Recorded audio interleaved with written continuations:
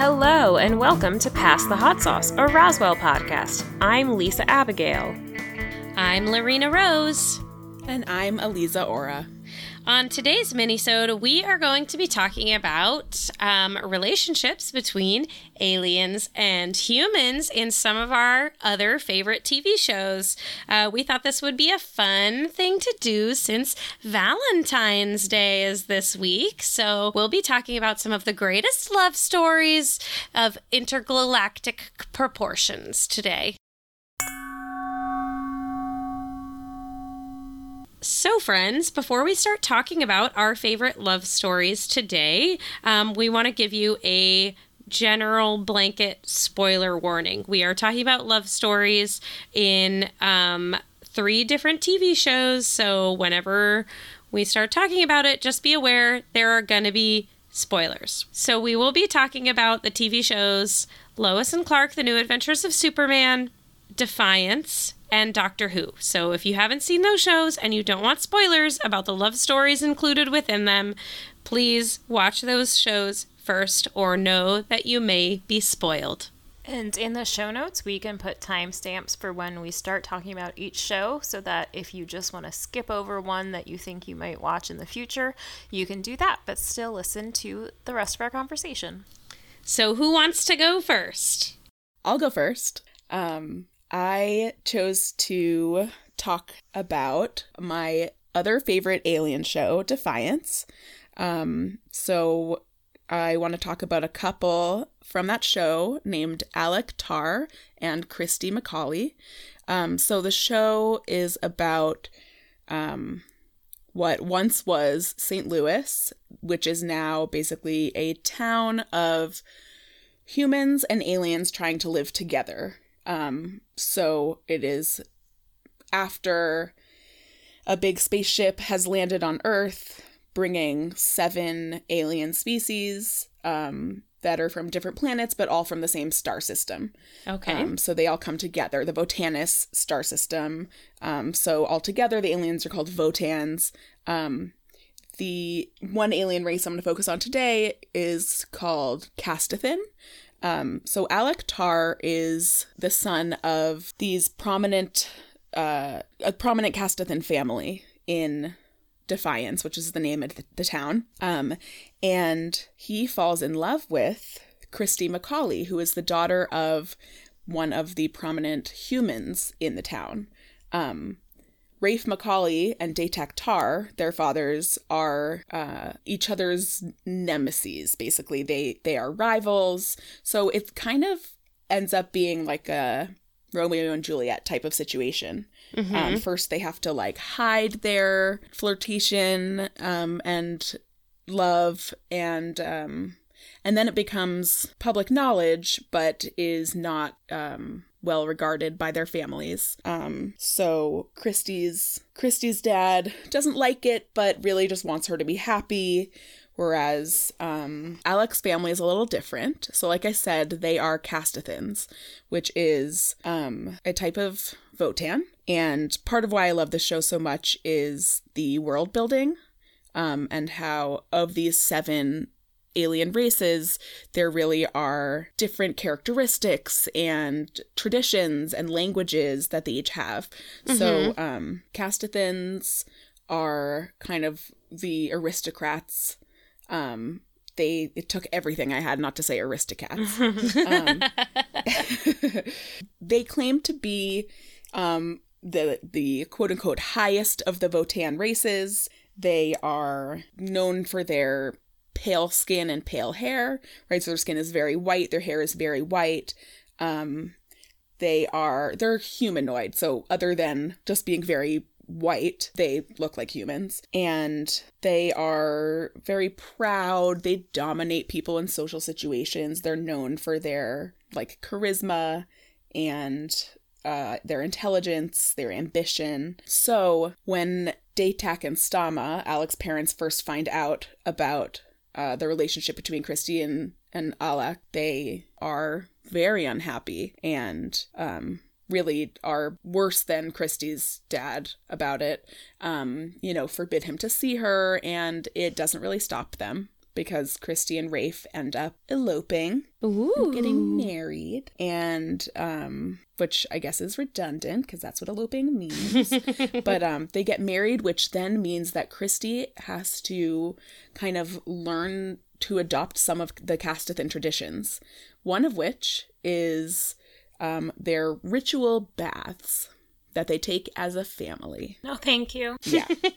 So it's very weird and talked about how it's weird in the show. Like the humans find it very weird, which is offensive because it's, you know, a casty tradition. And it's weird for Christy when she then has to sit in a bath with her husband and parents-in-law. Oh, something else that I remembered about Castathans, which I think is interesting. Casti is often like the shorthand for it. They're known for also really rigid social structure and to adhering to a caste system, which they call Lero.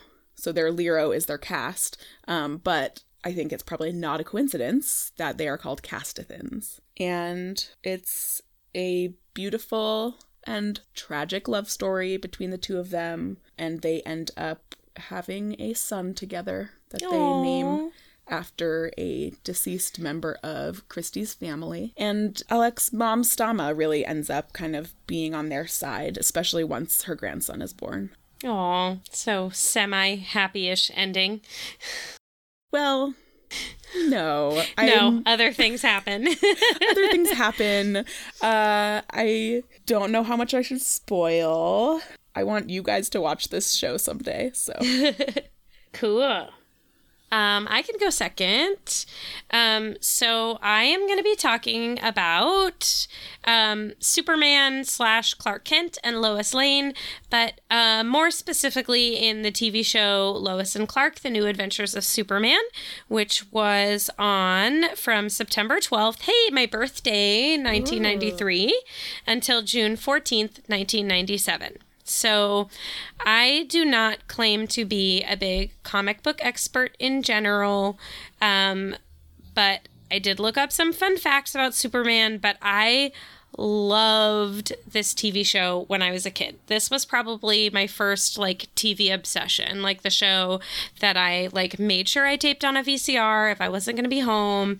It started on my 11th birthday, so just that right preteen age to get super obsessed with some sexual tension on TV, not knowing that's what it was yet. But anyway, so a little background on Superman and Lois Lane first. They are the first romance in the DC universe. And Superman / Clark Kent and Lois Lane first appeared in Action Comics #1 in June 1938. It was created by Jerry Siegel and Joe Shuster, and they are said to have been inspired by the silent film actor Douglas Fairbanks for their portrayal of Superman. And the series in general, or the storyline of Superman in general, was inspired by Edgar Rice Burroughs' John Carter of Mars stories. So that's where they are said to have drawn inspiration from for it. And right from the very beginning, Lois Lane was a love interest of Superman and Clark Kent. Lorena, I think, Yes. and maybe you can tell me, I think that the creators of Superman were both Jewish, or at least one of them was Jewish. So I have always thought of Superman as the Jewish superhero. Yes. Well, of course. I don't know if they were both Jewish, but you would probably, I believe you if you believe that is true, because you are usually super well informed. I'll find out and put it in the show notes. Cool. So Superman originally started, as I said, in 1938. As early as 1942, they started bringing in Lois, suspecting that Superman and Clark Kent were the same person. But they did not get married in the comic book universe until 1978. Wow. Which actually ended up being part of like a spin-off alternate universe. So in like the main universe of Superman, they did not get married until December of 1996, which actually coincided, this I thought was a really cool fact. So in Lois and Clark, The New Adventures of Superman, when they got married on the TV show, that coincided with when the comic book Superman, the Wedding Album was released in December of 1996. So the TV series lined up with the comic book series at that time. That's cute. And then also the Lois and Clark TV series was specifically based on a 6-part series called The Man of Steel that was released in 1986 by John Byrne. So that's a little background. Onto the fun stuff. The TV show that I watched when I was a kid, which was starring Dean Cain as Clark Kent / Superman and Terry Hatcher as Lois Lane. And I remember just loving this TV show. And I watched it again in adulthood a few years ago, but just reading about it to prepare for this, like, reminded me why I loved this show and, like, made me want to sit down and start watching it again. But obviously, Clark Kent shows up in town. He gets a job at the Daily Planet. He is sort of like a nemesis to Lois Lane at first because she's a star reporter and he's like the new kid in town, and they get paired together and she doesn't want anything to do with him, but very quickly falls in love with Superman when he rescues her in, of course, the pilot episode. And Lois Lane is the one who coins the term Superman for a newspaper article. But over the course of their 4 seasons, they, of course, have a lot of will they, won't they, a lot of forbidden love, and finally fall for each other. And as I said, get married. And the series actually ended really abruptly. It was originally slated to be renewed for a 5th season. And so they'd already shot the season finale, and then the series got canceled unexpectedly. So we were left completely unresolved in their relatively newly married still. And all of a sudden, a baby appears on their apartment balcony with a note saying, this child belongs to you. And everyone expected that we would come back the following season and we would learn about this child that has now come into their lives. And that never happened. So we were left completely unresolved in the TV series. What a cliffhanger. Yeah. Yeah, seriously. But of course, you know, in the story, there's all sorts of things that try and tear apart their love. Lois gets replaced with a clone that eats frogs. As you do. And, you know, yeah, she gets kidnapped and replaced with a clone as people try and break up their love. And, you know, all sorts of terrible things happen to both of them. Kal-El, Superman, Clark Kent gets called back to his home planet because they need a new ruler and he is slated to be the next ruler. And so he wants to go help his people and he goes back. But then, of course, he can't live without Lois. So he comes back to Earth to be with her. It's, you know, love story of epic proportions. Since you mentioned Superman's name, I want to circle back to my he's Jewish theory. Kal-El in Hebrew would, Eliza can confirm, roughly be the voice of God. Mm-hmm. Yep. Ooh, that's cool. That's exactly what it is. Yes. So, Jewish. Yeah, definitely Jewish. Yeah, definitely Jewish superhero. Jewish superhero. I didn't know about any of this, and I'm very excited. Yeah, it's pretty cool. I'm sure I was told this at one point in Hebrew school. Because these are the things that are important to learn in Hebrew school. Yeah. I went to Hebrew school for many, many years. Yeah, literally everything was talked about because they run out of biblical things to tell you. So they tell you about Superman instead. Yeah. We watched South Park at my Hebrew school. So, you know, anything goes. We watched The Jazz Singer probably 5 times. It's a Jewish movie. All right. Lisa, do you want to tell us about your love story for today? Sure. I am going to keep this brief because I am rapidly losing my voice. I am going to talk about the adventures of River Song and her relationship with the Doctor from the television show Doctor Who, which has been on in some form for, I believe, 8,000 years. Yep. But in its modern era has been on since 2005. River Song first appeared in 2008, and I, first of all, want to acknowledge for all the Doctor Who fans out there, she is not fully human. She was conceived on the TARDIS, and then some stuff was done to her DNA. It's too long to get into. So she has some Time Lord properties, like she can regenerate. But because her parents are human, I still consider her human, and so this is a human-alien relationship. If you want to argue that, please feel free to @, us on social media, and we can get into it. But I really love this character. She's portrayed by Alex Kingston, who has said that she thinks River Song is like a female Indiana Jones because she's a time-traveling archaeologist. And as she says, that those roles don't come around a lot for any actress, but particularly one, she says, her age. So when she started playing this role, she was in her 40s. She's now in her 50s. And the most recent appearance of River Song was in 2015. So really cool to see, like, an not older, but like older than the average woman you see on TV playing basically an action hero, and a really smart, confident, awesome lady who is involved with like one of the most mysterious creatures on Earth or anywhere, and is just rolls with it and is like, yep, this is life, and I'm gonna have all these adventures, and it's gonna be awesome. And I know Eliza is a big fan of this actress Alex Kingston from her stint on ER. Yes, I am. I love Dr. Corday. So always good to see her in a role as a professional lady, in addition to being just like an all-around awesome person. She is a professor of archaeology. So she's legit. She's smart. She's capable. She can do whatever. And I really like this story because of the way that it unfolds. And one could argue she is also a doctor. If she's a professor of archaeology, she probably has a doctorate. Yeah, that's a great point. I can't recall if they addressed that in the show. Fans, let us know. I'll look it up and put it in the show notes too. But let us know on social media anyway. So I think one of the most interesting things about their story is just the way that it unfolds, because as we are watching Doctor Who, we are, of course, in the Doctor's point of view. So we're following him through the timeline, but because River Song is also a time traveler, their timelines don't always quite match up.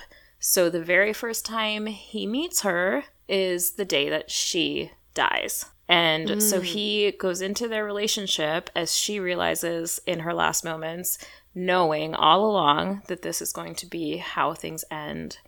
And it's so heartbreaking. But it's so good the way that the story unfolds, where you see things, like I said, from the Doctor's perspective, but like keeping in mind that he knows what's going to happen with River, and that they are, like, whenever they meet, they have different levels of knowledge about each other and about their relationships and the things that they've done. They have a little agreement that they like, if someone starts to say something that hasn't happened yet, the other one goes, oh, spoilers. And it's very cute. There's so much drama. Like, so the Doctor is traveling for a long time with Amy and Rory, who are his two companions, who are a couple who end up being married. And it eventually is revealed that River Song is actually their daughter. So you have all this drama of like an adult character who these characters have interacted with and have known as a peer, who then find out they're her parents. And Amy has a fantastic moment where she realizes that makes her the Doctor's mother-in-law. It's very cute. But River goes through all of these changes, and she goes through all of these things. She has her own things going on too. So even when she's not with the Doctor, like, she's doing cool stuff independently. She has her own life. She also has a number of spouses throughout the years, both male and female. She is canonically bisexual. And in 2015, they kind of wrapped up her story with something that they had foreshadowed, where she and the Doctor have their last night together. But fortunately, it happens to be on a world where nights last for 24 years. Aww. So they get a good long time together. So to sweet. Constantly be turning corners and greeting each other with, hello, sweetie. Aww. Yeah, it's very nice. But also really sad. But very nice. But very sad. But very nice. I totally forgot that whole thing about Amy and Rory being her parents until you Well, said it's it. crazy. So I totally forgot. yeah, so she's their daughter, but she also, in a previous regeneration, was their childhood best friend who helped bring them together as a couple. There's a lot of layers. Yeah. It gets weird. I mean, time travel does that. Yeah. Yeah, because time travel in general, like, really creates a lot of layers. And alternate universes and whatever. Right. I also appreciate that the episode where we find out that she was their childhood best friend is one in which that character, Mel's, finally says the thing that, like, everyone thinks whenever you have a time travel story. She's like, we have a time machine. Let's go kill Hitler. Like, yeah, great point. Okay. They don't succeed, unfortunately. But, you know. Sadly. Good for them for making an effort. So yeah, that's my I Love River song, who, you know, tries to murder Hitler. What's not to love? I know. She's the best. And she has such great hair. She does have great hair. Thank you for joining us this week for our discussion of aliens and humans in love. For our next mini-sode, we will be discussing the 2001 movie Evolution, which was directed by Ivan Reitman. Next Tuesday, though, we will be discussing Roswell Season 1, Episode 14, Blind Date. In the meantime, please subscribe, rate, and review our podcast on wherever you are listening to it. For more information, including our show notes, you can visit us at roswellhotsauce.com, and please give us a follow on Twitter and Instagram. We are at Roswell Hot Sauce. You can always send us an email at roswellhotsauce@gmail.com if you have any questions, comments, concerns, or if you have an idea for us for an upcoming minisode. Until next time, go kiss some aliens. Ooh.